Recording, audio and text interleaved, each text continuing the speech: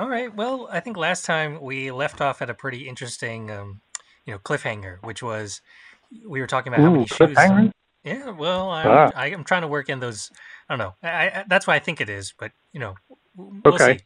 Um, which was when we were discussing how many shoes you had made in your career so far, which seemed like it was a lot. You had, you're trying to Oh, recall, yeah. and you were touching on, well, you had an assistant, and you had done your work at uh, in California and all that. So I figured maybe hmm this is a good time.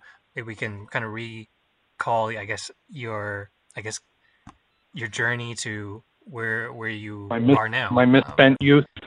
Well, we'll see how misspent it is. I'd love to. I mean, because I thought it was a pretty straightforward path, but you know, from the sounds of it, Yeah. I was just kind of guessing, and you've probably had a couple twists and turns, and maybe Yeah. we'd like Yeah, to hear that. absolutely. All right.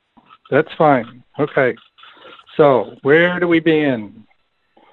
Well, You have a question or two, or how do you want to frame this? I mean, I was just gonna let you kind of tell the story however you'd see fit. I mean, you did touch upon how you went to California and I guess worked in a smaller shop doing. It seemed like a lot of custom work for some Hollywood stars. But I don't know if you want to start from there and kind of talk to talk about how that went and where you went from there, or if you want to start before that. I mean, either's fine. It's up to you. Oh boy, that's a good question. I suppose that's probably a good place to jump in at. So yeah, when I went to the West Coast, I hung out in San Diego for a few years, basically just kind of doing some orthopedic work and lots of repairs and things like that. And when I went up the coast into LA, that's when I started working for first a shoemaker who was actually in Westwood, and his brothers actually had a fairly robust shoe making business in New York City. They were called the Anania brothers, but this particular brother, trying to remember what his first name was, but it escapes me at the moment. But anyway, he had a very nice business out there. So I knocked around with him for a couple of years, and then I went over to the other guy who we were, doing a lot of that Hollywood crowd, and as I mentioned about, Dean Martin working on his footwear, and a lot of other people, and so that was a nice little situation, as I said, because the people that I worked next to, we were all basically, putting shoes together, and it was like as I said, a small, if you want to call it, assembly line, so to speak. But we just got the tops that were already made up that were going on that particular pair of lasts, and we did all the bottom work and did the lasting and tacked it down and attached all the necessary parts to it to And sorry get to the. interrupt. I'm kind of curious. You mentioned you were first in San Diego doing, I guess, more orthopedic stuff. Was that like making Mhm. shoes or not? Not really. Not as much. I mean, I was doing some little bits and pieces of that because of the orthopedic part of it.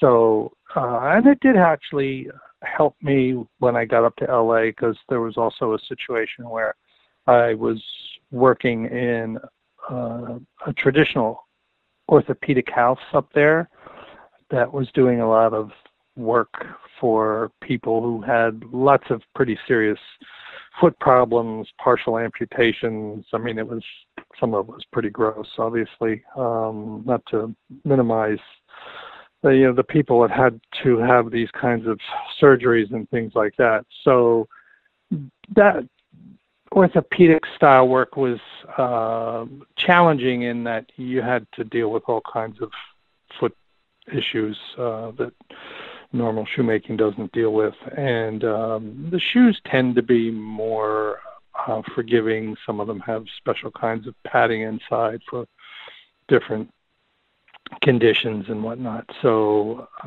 there's the aesthetic isn't necessarily there, but it's more about the comfort issue and trying to help people walk. So we worked with a lot of the hospitals there to guide the residents who are seeing people to be able to properly prescribe the specific work that needed to be done, and be able to convert what they know on their side to what we have to understand on our side as far as the terminology, just basically describing a medical condition but putting into shoemaking terms with regards to different, what they would call appliances and things like that. So, and different adjustments to pieces of footwear, and to help issues with gait, and just help people to be able to make normal stepping procedures as they tried to walk, so that if they couldn't flex their feet as much or their knees as much as a person without any kind of issues, all of these things were somewhat translatable into what I would say are shoemaking terms based on the medical terms. So it was a little bit of a give and take there. So there was a fair amount of that. And then, as I said, then I got, more involved with getting out of the orthopedic stuff, and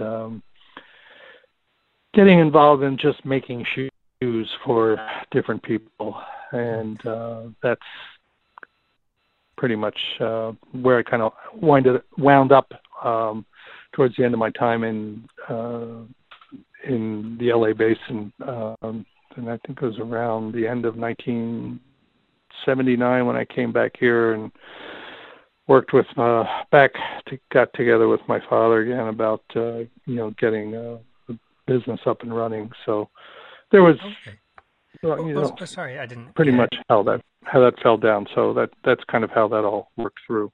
Okay. Well, I guess I was kind of curious. I mean, so you had some credentials before you started working with in Los Angeles. You didn't just. Oh yeah. Okay. Yeah. No. I didn't just walk in. Right. and lie your way into saying, I can make shoes. Yeah. Yeah. Okay. Yeah. Right, exactly. Okay. Well, I mean, did you move back to Pennsylvania because you felt like you kind of had like soaked up all the knowledge you had, or I mean, maybe it was a mix of things. As you said, you were going back and maybe starting up with your father, but I guess how did you feel about your experience and I guess the things that you learned there? Was it I don't know, enough that you felt capable that I can move on and maybe start my own business? Well, the thing of it is a big chunk of it had to do with my oldest brother at the time, as in a lot of family hierarchy. He got first dibs at my father's business when my father was starting to wind down and wanting to retire. And for whatever reason, and I don't know what all the circumstances were about it because I wasn't here, I was out there. But something happened where my father had to take the business back from my brother, and I got to talking with my father one time, long distance, and sort of came to a gentleman's agreement that if I could make my way back or wanted to come back, he would work things out so that I could get going in the original family business, which is what happened. Oh, wow. When I got back here, I sort of hit the ground running pretty much out of straight away. And as I started to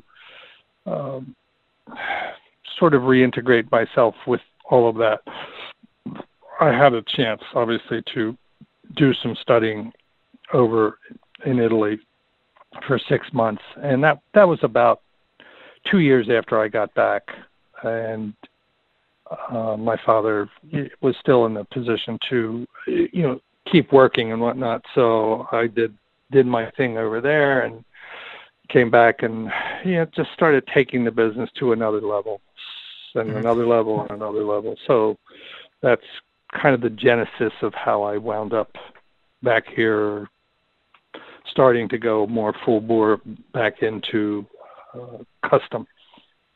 Because you had, I mean, in another conversation with me, you had hinted that your father wasn't necessarily making shoes. He was more in the repair business. Is that right? Yes, At because that time. back during the Depression, when he had his business started in this town, there was, it's nobody had money to do anything, much of barely putting, a rolled up piece of the local newspaper inside their shoes to keep the water soaking inside, or something like that. So, from what I understand, it was pretty hard times. So, I think my father just had to make a decision that making shoes was not going to be the bane of his existence moving forward. So his workshop pretty much predominantly stuck with repairs for a good many years, and it served him well and all of that stuff. So might did an occasional favor here or there, but generally speaking, that kind of stayed in a repair mode Mm-hmm. And until so I I guess, till I got my little hands on everything and started to make some plans and well, you whatnot. had So, dreams. You had big dreams, I guess, right? Which well, yes, you were young. I had some energy. Yes, I have Yeah. no question about it. Okay. Well, I mean, what did your father say? Because I mean, he had been doing repairs for a couple decades, I guess. And did he think, no, this making shoes isn't gonna work? Nobody cares about that anymore. That you're never gonna. That's not worth the time. Or was he, you know, supportive of the I switch? think like anything else, it's being the old school type of people and whatnot. It was that if it's not broke, don't fix it, and why do you want to change things up, and why all of that stuff. And I just said, this just seems to be something that I want to pursue again, and then have that whole old school bent on some good quality and be able to do things that is just a little more unique, a little more artistic. And that's kind of by that time it was pretty much my baby, so that's what I ran with. Well, and so you had gone to Italy, I guess, to study. How? I mean, was it common? I mean, I guess I'm just wondering how unusual would it have been to be like an American at that time and wanting to learn about. I'm assuming you went to learn how to make shoes there and go overseas to Italy and make shoes. I just assume maybe you kind of stood out when you did that. Uh, I don't know. Well, probably it was a little unusual in that we're not when I say we, the people in the United States, their kids weren't, were mostly going to college and getting degrees and things like that. So most of the students in my classes were just from other parts other than the U.S. So yes, I would say it's probably a little off the beaten track to see a U.S. citizen enroll in the technical college there and do studies. So, it's just, I mean, to me, it's what I needed to do and where I needed to be. So that was option number one. So I went for it. Also, well, I mean, I think it served. I mean, I guess what were your feelings about the whole experience of taking classes and learning after you had done so many years of, I guess, actual Well, work? there were always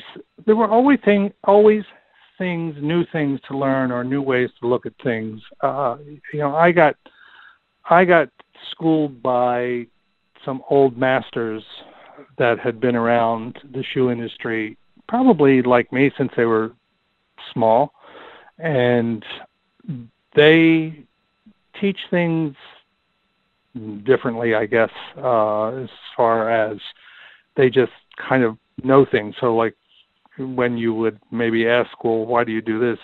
It's usually, well, it's just the way we do it, sort of thing like that. I So know that.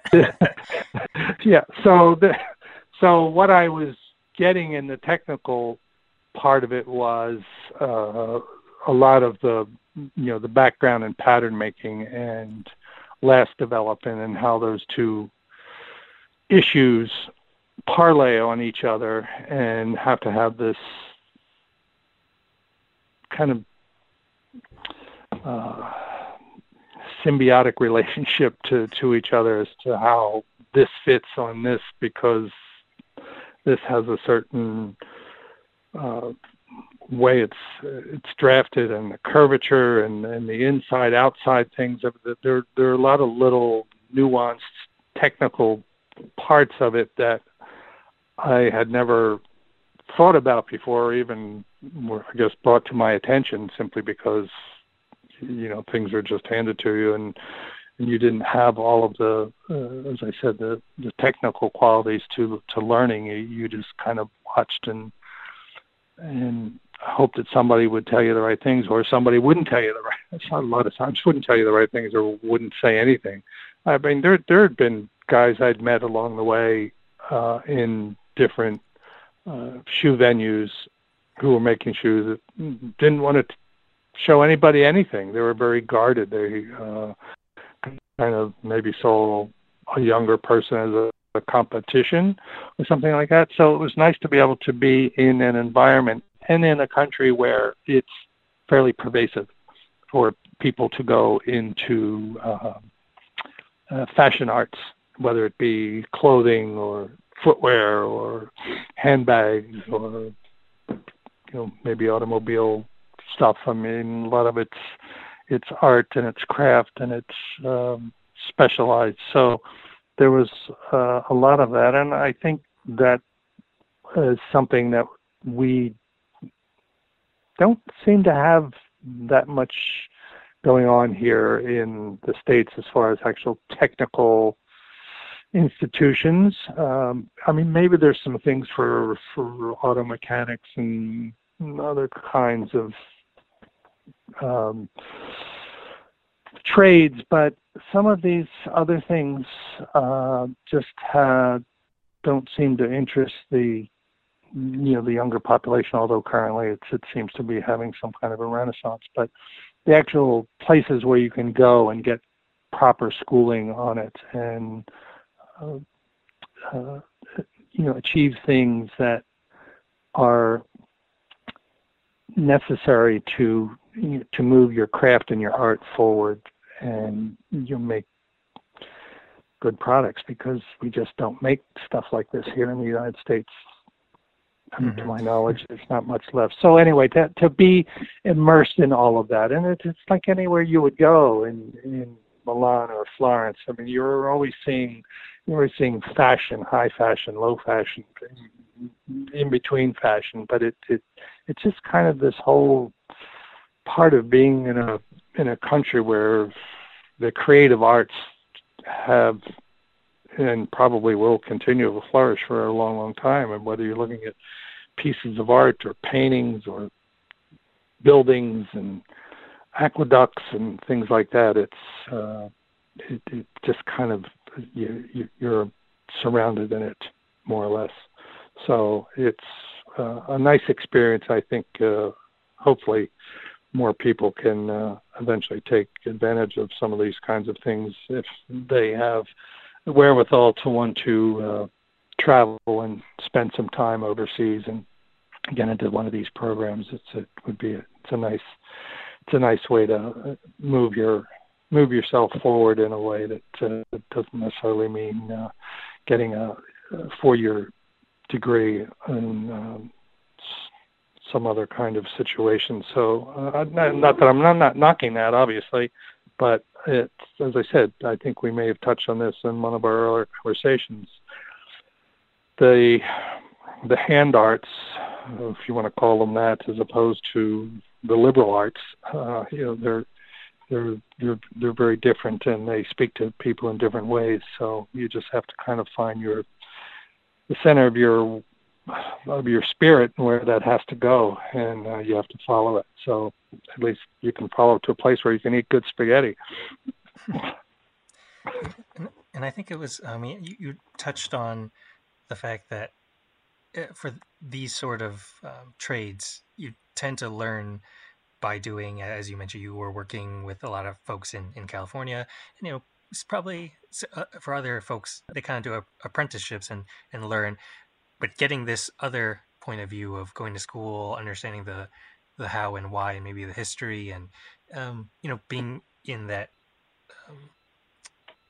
I guess academic mindset and way of learning is like the other way of, you get all this experience, and then now you can kind of structure that and get an understanding of how everything falls together. So I mean, I think it's pretty good that you identified, there was maybe you wanted to learn a bit more, and so then you went that route of going into Italy. So I think that makes a ton of sense and seemed like it was a really good experience. Yeah, and I think it's a nice thing too, because over there where they're producing all kinds of products for the industry itself, you can just dive in a lot deeper. You can go to tanneries. You can talk to people about, why are you tanning it at this sort of millage, and the specific type of leather and the different aspects of the tanning process, as opposed to something else that might be used for. So you get a lot of little bits and pieces of information from why insoles are struck a certain way with a certain tanning process, and the internal components, and so you actually get to meet people from all different facets of the industry itself. It's not just guys who are sitting at a bench or in a workshop banging shoes together. So you have a whole appreciation of the whole processes that occur in and around the shoe industry and the shoemaking process. So it's really a wealth of knowledge if you're able to take the time and seek all of that out and be able to talk to people. And trade shows are around all the time, at least back in the day, where you'd have two major fashion seasons, and you could go and see trends, and talk to other makers and talk to other vendors and suppliers and things like that. So it's really a way to immerse yourself in the whole system and the whole psychology of it. So it's nice. It's to have all of this, I'll sort of say, peer review and peer-to-peer discussions and all of that other stuff. So that I think, at least for me, it's very beneficial. I always think it's something that if you have some knowledge and you can apply it to the different aspects of what you're doing, whether it be, as I said, a raw material or a making process, or the types of raw materials that you use, again, that you just kind of get to know some of these little ins and outs and how things are going to flow more easily into a harmonious piece of work. Mm-hmm. Yeah, I think that makes sense, because if you don't have that, sometimes you're just kind of going through the motions, and it's you're only looking at things, if you're looking at them all just kind of in terms of processes, as opposed to it seemed like you were getting the I guess bigger picture and that holistic I guess viewpoint. So it seems like you made the most of it, I guess. I guess what happened? What happened next after you finished? I guess your time in Italy, or your course. Well, as I said, I just kind of came back and was able to throw myself full tilt into ramping myself and the business back into the idea of custom and started to make moves to really push that end of the business to another level, and felt like I wanted to, do more than I could probably handle by myself. So I was fortunate enough to be able to come across a couple of three people over the years who could help me out in executing all the work issues and stuff like that. And I was just trying to concentrate on promoting myself and kind of trying to build some connections with some of the people in New York City who are also in similar types of businesses, clothing guys and shirt makers and that sort of thing, and trying to get my my PR out there as best I could, talking to different writers in different magazines, and was fortunate enough to get enough good press over the years back when you had a fair amount of fashion magazines available in the newsstands, and it was, as I said, fortunate that I was able to garner some nice press and get the word out, and that kind of really helped catapult my business to another level. So that's really where I concentrated a lot of my efforts on, and obviously the aesthetics as far as styling and things like that. So as I said, I was able to find a few good guys that helped with the execution of the shoemaking and whatnot. So that was good. So I'm curious, like this, maybe you're talking about like the 80s and 90s? Mm-hmm. Yes. Okay, I'm curious, like the demand for custom shoes, like I assume it was higher than it, or how would you compare the demand then with the demand maybe in like the decades, what do you call decades, that 2000, I guess 2000 to 2020, 2020. I guess how would you compare like the demand and maybe your customers and all that? I'm kind of curious. Like, were they older and more then? Yeah, I would say I'd say the 80s, 90s, and the first decade of 2000 was pretty darn good. I mean, there were a lot of people who had been, and still do, use some of the British makers because they were the ones who were really making most of the waves over here. So to have somebody stateside who could give people the same level of shoemaking with the same quality and whatnot was, I think, probably a bit of an anomaly at first. So, I mean, I was very, very fortunate and very thankful that the press treated me well back then, and was able to put together some really nice storylines in some feature magazines that did a lot to go a long way into help propelling the custom business to where it was and where it is. So I'm fortunate in that regard. So yeah, I would say all those 3 decades, obviously things got a little disruptive after 9/11,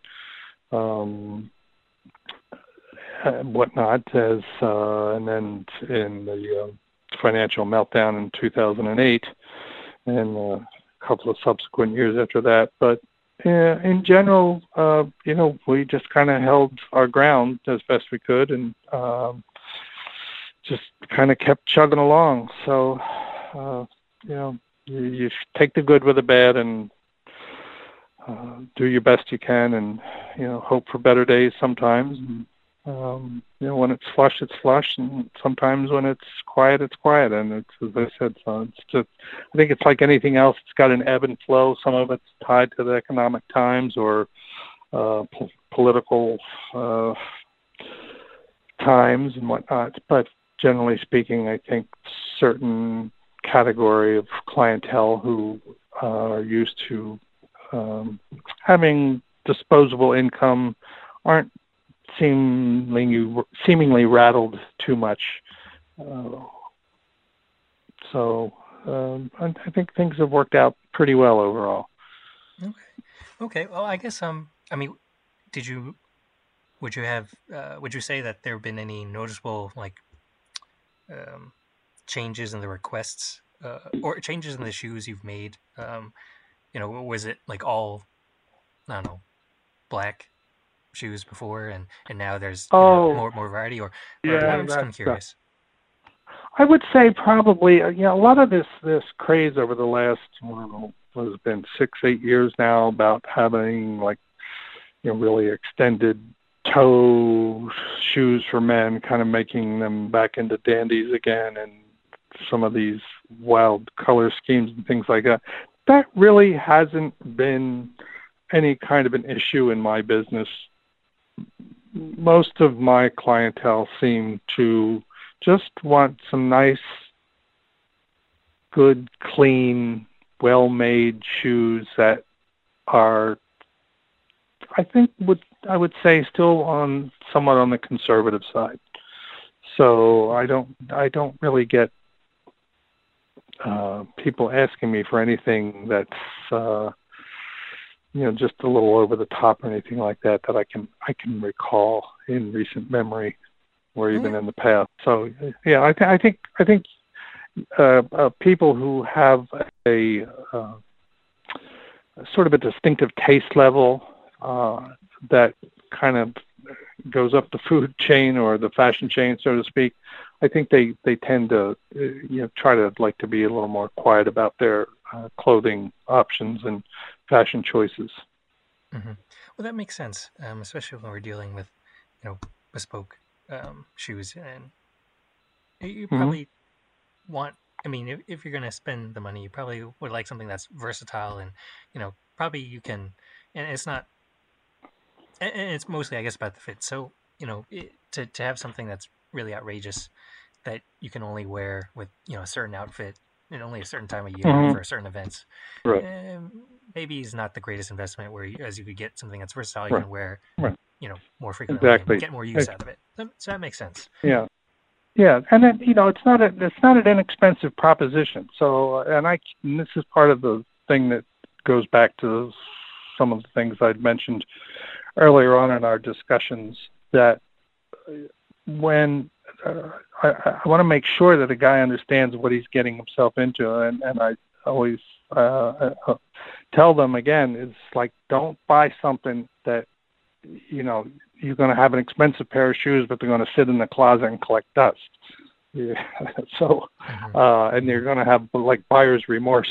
It's like, how did I ever buy that color just because of it? Blah, blah, blah. So, just so that's kind of the way I try to approach things with guys. So that's my cautionary tale to people who want to step into custom made. Mm-hmm. Well, and it makes sense because as you mentioned, shoes could last 25, 30 years. So it's something Mm-hmm. ideally you can still see yourself wearing 30 years from now, or 20, 30 years from now. So Sure, easily, yeah, yeah. easily. Well, I Yeah. guess So. you know I kind of want to talk about since you've been making shoes for decades, what you've seen. I mean, I've been kind of touching on it, like what changes you've seen. I guess in these 4 decades, I mean, I guess technology has changed a lot. Has that, I guess, made any impact in anything you've done, or change anything that you do? And I guess I'll just throw in because you do some repair work. I mean, does that affect it? Technology or whatnot I affect haven't I anything? haven't really seen anything that is really moved the needle dramatically one way or the other. I would say the only thing that might come to mind, and although it doesn't really seem to have much bearing on the custom bespoke business, is the advent of computer-aided design and pattern 3D, 2D pattern making and nesting and things like that. But again, that has more applications in a factory setting because they're cutting multiple pairs at a time and they're laying out skins on a laser cutter that they're nesting parts for, again, multiple pairs of shoes and multiple pieces, parts, and all of that stuff. So, I mean, this stuff is pretty much done the way it was done, I don't know, probably 200 years old. The tools, if you go even into this little museum here that's in my town, that's dedicated to American crafts, you still see some of the tools from the early 1900s that look very similar to what I use today. They're not. It's not rocket science. It's it's just basically shoe science. It's shoe science, but it's also, as I said, you're dealing with hand tools that I wouldn't say are as old as Methuselah, but they're, some of them are updated a little bit here, a little bit there, maybe a little stronger metals and things of that nature, but there's still some of the same things. I mean, really, the only, I guess, thing that I can think of that really maybe just impacts what I do and what some of my colleagues would be doing, whether they're here or anywhere else in the world, is just trying to use social media to go out and spread the word. Mm-hmm. Yeah. Well, I guess you mentioned trade magazines and all that. I guess that now Twitter and forums and I guess Instagram, probably the new versions, which Mm-hmm. I guess it's more images and maybe less in-depth text as you might find in a magazine article, which I guess it's just a matter of getting a handle on all that. But it's different, it makes sense. Definitely. Well, I mean, you touched on maybe economic and factors, like dealing with the economy, and one as maybe reasons that business slowed down after the in the new millennium. I'm kind of curious. What about the idea of, or the proliferation of sneakers and other more casual shoes, and the fact that you saw maybe fewer suits, which I guess maybe people traditionally would wear. They're going to wear suits, so they can't really wear sneakers. I mean, nowadays I guess that's slightly more common, but back then certainly no one would do that. I'm just kind of curious, how much of an impact did the way people, I guess the casual, I guess, dress impact, shoe sales? I think, it's big. I mean, if you look around at almost any major brand today, whether they be the mid-tier people or the upper-end people, they're all doing some kind of a trainer, casual, and this whole, I guess it sort of started back when they had casual Fridays in corporate world that eventually got they put the brakes on, but somehow or another it seemed to stick. And then you've got just people in general who just appear in conference calls and people like Steve Jobs, when he'd give his discussions and things like that, all the tech revolution, and all these people they're all in jeans and t-shirts and things like that. And I just think the whole thing just went not to hell in a handbasket. I mean, it's great for the people like Phil Knight and companies like that, but for someone like myself, that people want to have shoes made like that, we don't do it. Don't have. I mean, 'cause it's all machinery and everything else. Listen, I don't begrudge anybody their successes and everything else, and how they want to comport themselves with their dress. But I think it personally kind of,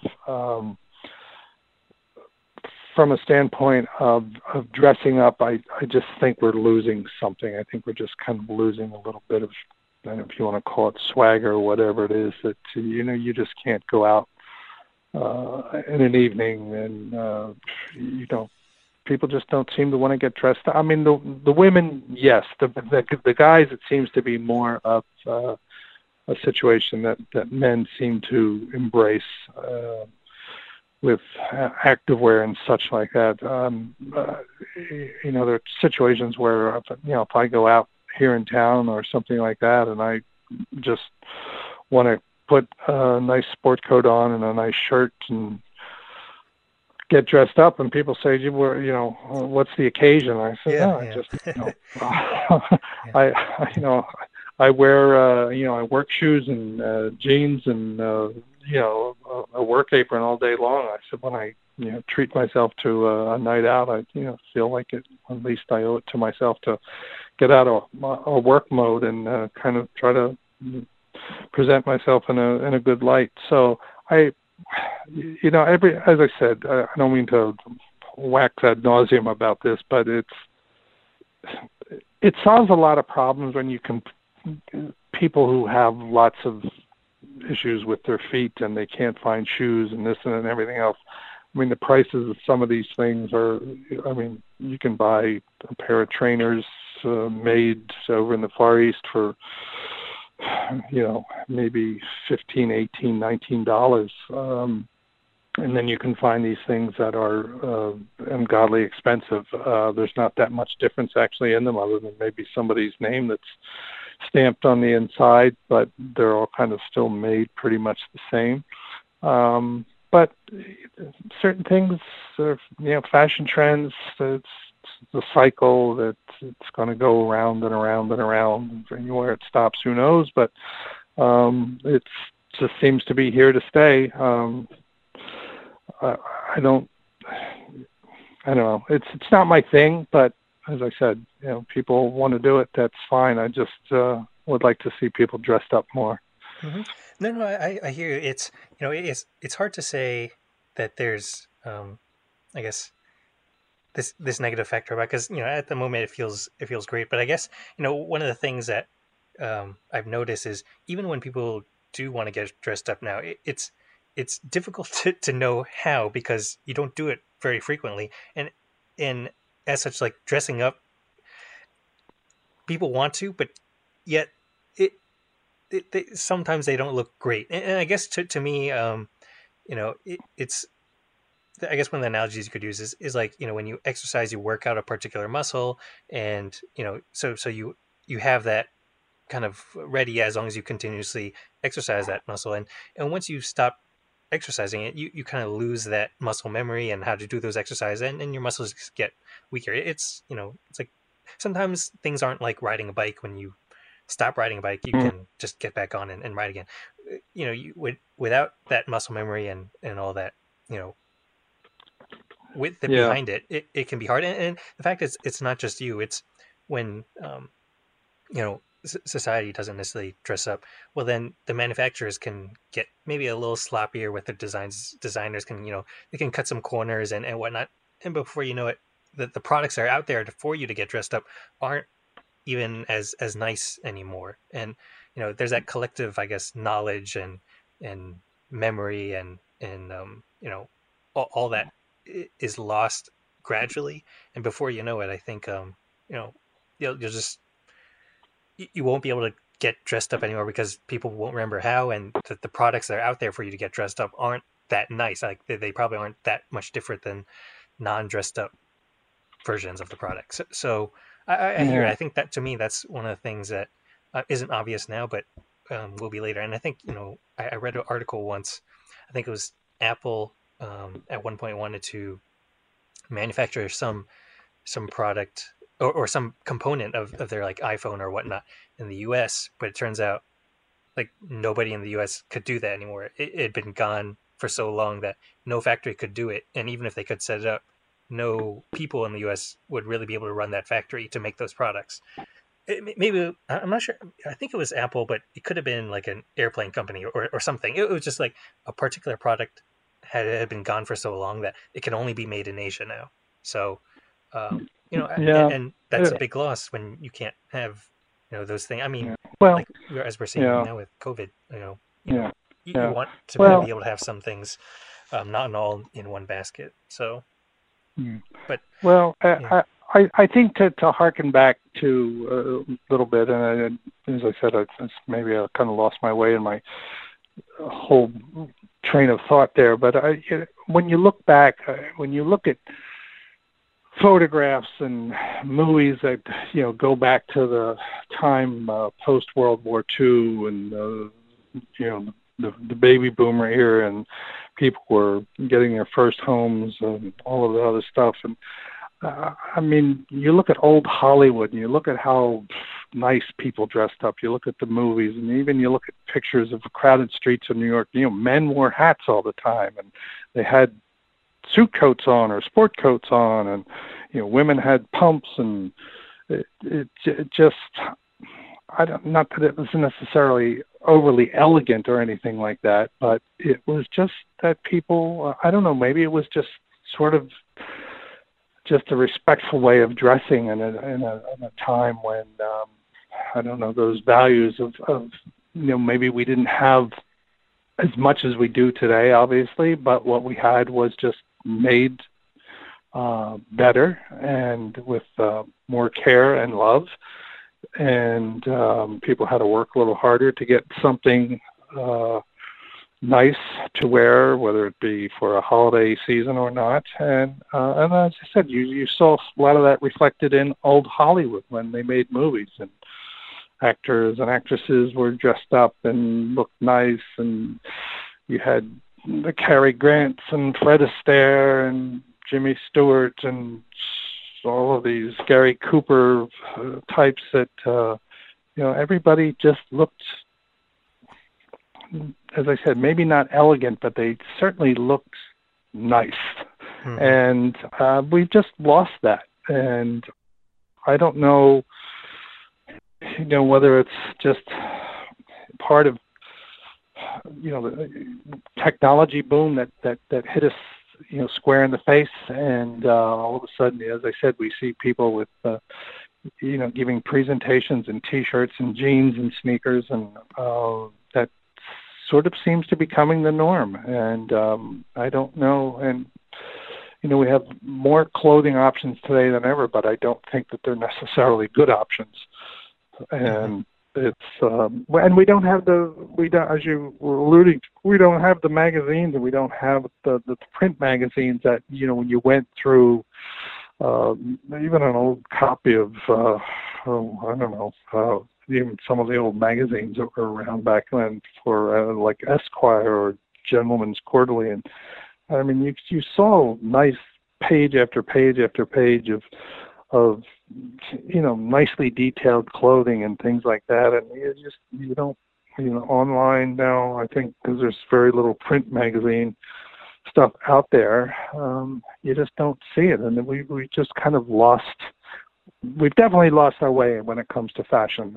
I guess that's the best way I can put it. And whether we'll get it back or not, I don't know. I would like to hope so at some point, but again, a lot of that was in the older days when fathers taught their sons about dressing up and How to tie your tie. doing your Sunday best and all that other stuff. And there was even that I'm going to give you these shoes when you get to an age where all of this stuff. So it's just to me it's a lot of a mishmash these days. So I don't get it, but I don't have to. So it's just kind of a little bit of my pet peeve for me. So right. Well, anyway, Philip, I'm going to have to. Yep. I'm going to have to wrap it up here. So Sure. All right. Well, we'll wrap it up. I think we touched on some good things. So I don't know if you want to continue or not. I did have other things, but again. Oh yeah, definitely. I'll have to see how my schedule is going to flush out for next week and figure out maybe a night or two when we can spend like 45 minutes or so Okay. Perfect. um, like we're doing tonight, and pick it up Perfect. then. Awesome. Okay. Well, Okay. thank you so much, Perry. It's Okay, been a Philip, pleasure. you as well, and you have a good rest of your weekend, and I'll be in touch next week. Okay. Wonderful. You have a great weekend too. All right. We'll talk to you later. All right. Thanks. Thanks. Bye bye. Bye.